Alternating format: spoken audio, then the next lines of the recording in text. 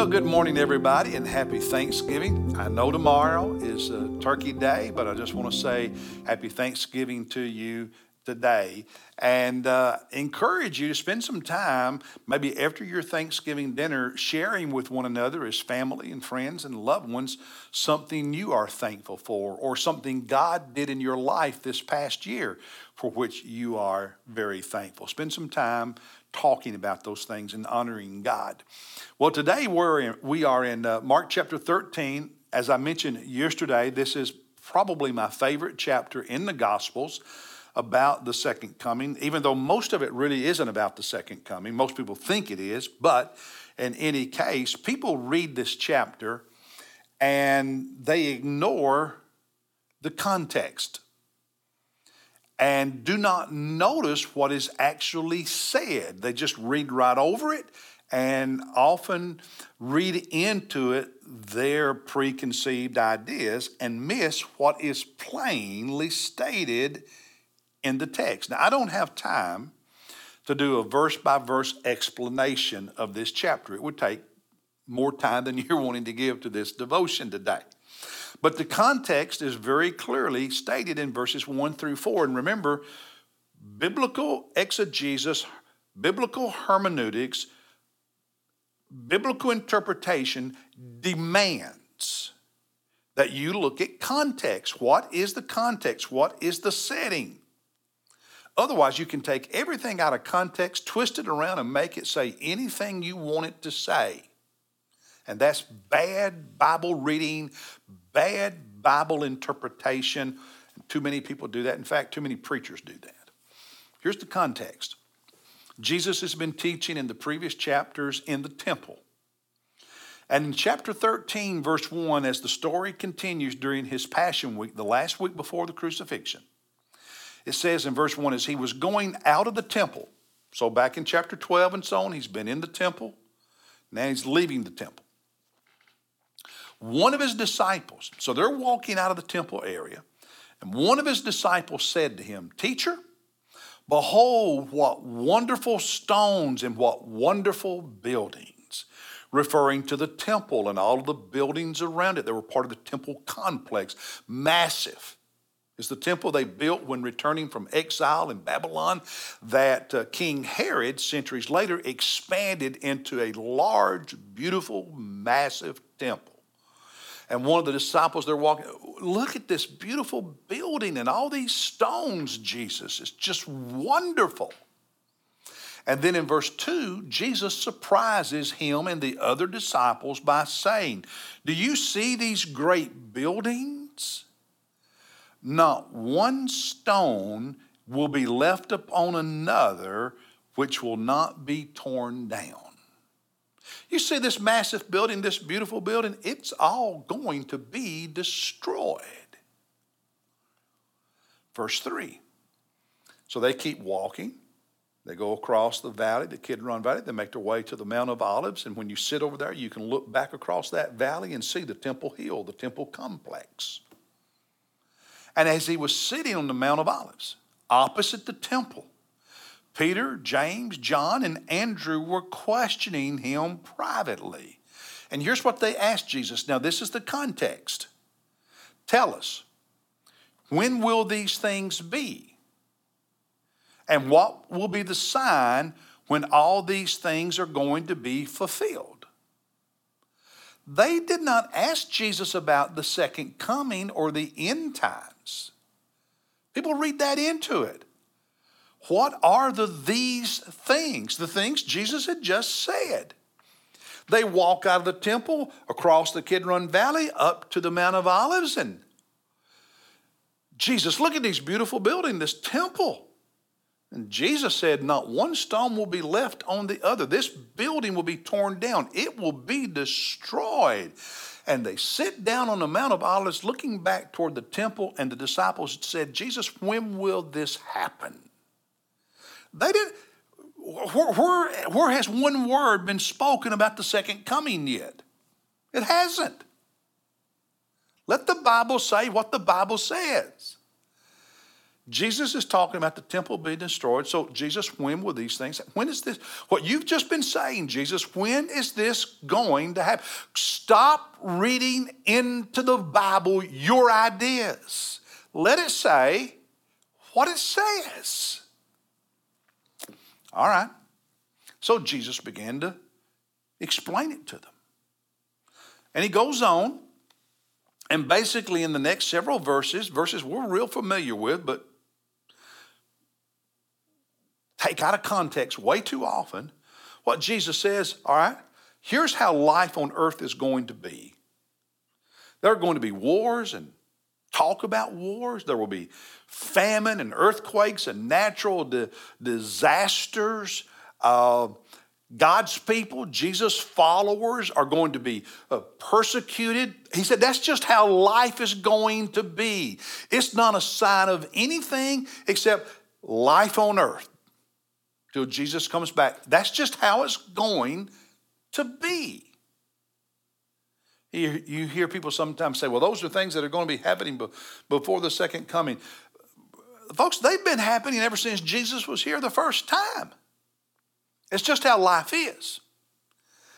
And what you and I are to do through all of this is evangelism, share the gospel. Verse 10, the gospel must first be preached to all the nations. We've got to take the gospel to every ethnic group on this planet. And then Jesus starts talking about when what he had talked about previously will happen. When will the temple be destroyed? And notice what he says down in verses 14 and following.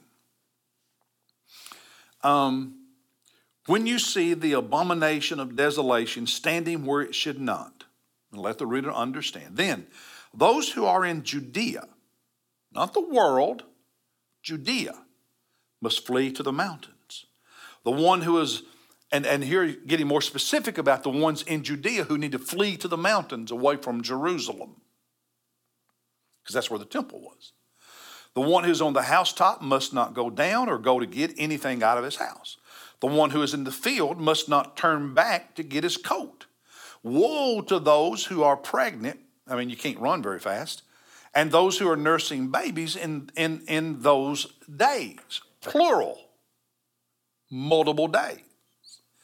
But pray that it may not happen in the winter. Harder to travel. Be out in the open. For those days will be a time of tribulation. Such has not occurred since the beginning of the creation, which God created until now and never will. In other words, those are going to be the worst days. But there will be days after those days. Did you catch that? And unless the Lord had shortened those days, no life would have been saved. But for the sake of the elect whom he chose, he shortened those days. And if anyone says to you, behold, here's the Christ, here's the Messiah, here's God, behold, he's there, don't believe them. False Christ, false prophets, everywhere. But take heed, behold, I have told you everything in advance. Now, before we go on, what he's talking about here is the destruction of the temple. That's what he'd said. And they said, Lord, when's this going to happen? And he said, when the temple's destroyed, it's going to be a horrible time. And those in Jerusalem will need to flee, get away. And you better hope it doesn't happen in the wintertime, because it's harder to hide in the caves and in the winter. You better hope that when the temple's being destroyed, it's not when you're pregnant. And when the army, when it comes time, you're not going to have time to collect it. You just got to skedaddle and get away from Jerusalem. And when that massive Roman army besieged Jerusalem in AD 68 and 69 and 70, 35 or so years after Jesus' crucifixion and resurrection, destroyed the city of Jerusalem, destroyed the temple, burned the temple to the ground. In fact, when you go to Jerusalem today, there is no temple. Why? Because it was destroyed by the Romans under Titus, the general, in AD 70. And all that you have are the Wailing Wall, part of the western outer wall of the Temple Mount itself, not the temple building. Temple's gone. And it's been gone ever since 70 AD. when I was in Rome, Moniz and I were in Rome, I remember we spent time on two different days at the Roman Colosseum. And near the Colosseum is the Roman Forum, the seat of Roman government in these days where Caesar was killed. And from the Colosseum over to the Roman Forum is this arch, stone arch, the Arch of Titus, that was built in 80-something AD to celebrate and honor Titus, the Roman general who destroyed Jerusalem and the temple in 70 AD. I've got pictures of it. I've got pictures of me and Monisa standing there under the Arch of Titus. When the Romans sacked Jerusalem and burned the temple, and they all the stuff in the temple, they looted it. More than 1 million Jews were killed. More than 1 million Jews in Jerusalem and Judea. The Holocaust was worse, but that happened throughout Europe. The worst tribulation and death among Jewish people in one location ever, when Rome and Titus got fed up with Jewish rebellion that had been taking place for decades and just demolished the place and killed. It's estimated as many as 1.1 million people. And Jesus said it's going to be a horrible day. And when the destruction of the temple comes, you better run. And then he adds in verse 24, in those days, after that tribulation, the sun will be darkened, the moon will not give its light, the stars will be falling from the heavens, and the powers that are in the heavens will be shaken. And then they will see the Son of Man coming in the clouds with great power and glory. Jesus is basically saying the same thing the Old Testament prophet Joel said. The same thing the Apostle Peter quoted in his sermon at Pentecost on the day the Holy Spirit came. And they were speaking in tongues and so on. And Peter said, this is what the prophet Joel said, that in the latter days, in the last days, God will pour out his Spirit, and your men and women will see visions and prophesy. And that happened starting at Pentecost. And then the moon will turn to blood and the sun will be darkened. Well, at Pentecost, only half of what Joel, the prophet, said happened. The other part is what happens at the second coming of Jesus. Here, Jesus talks about that second part that's associated with his second coming, these cataclysmic, universal, heavenly events, the changing of the atmosphere, if you will, when Jesus comes back. And notice, it's in the days future, the days after the destruction of Jerusalem. So the tribulation he's talking about in these passages in the gospel is not what some call the Great Tribulation. And even if you want to read it as a 7-year tribulation, that's not what the text says, but if you want to read it that way, this verse clearly says Jesus' coming is after that, not before that. So Jesus is saying, yeah, the temple's going to be destroyed. It's going to be a horrible day for the Jewish people. And if it wasn't for the mercy of God, all of them would have been wiped out. Over 1 million was, but not all of them. And then someday in the future after that, he said, I'm going to come back and you have these cataclysmic events.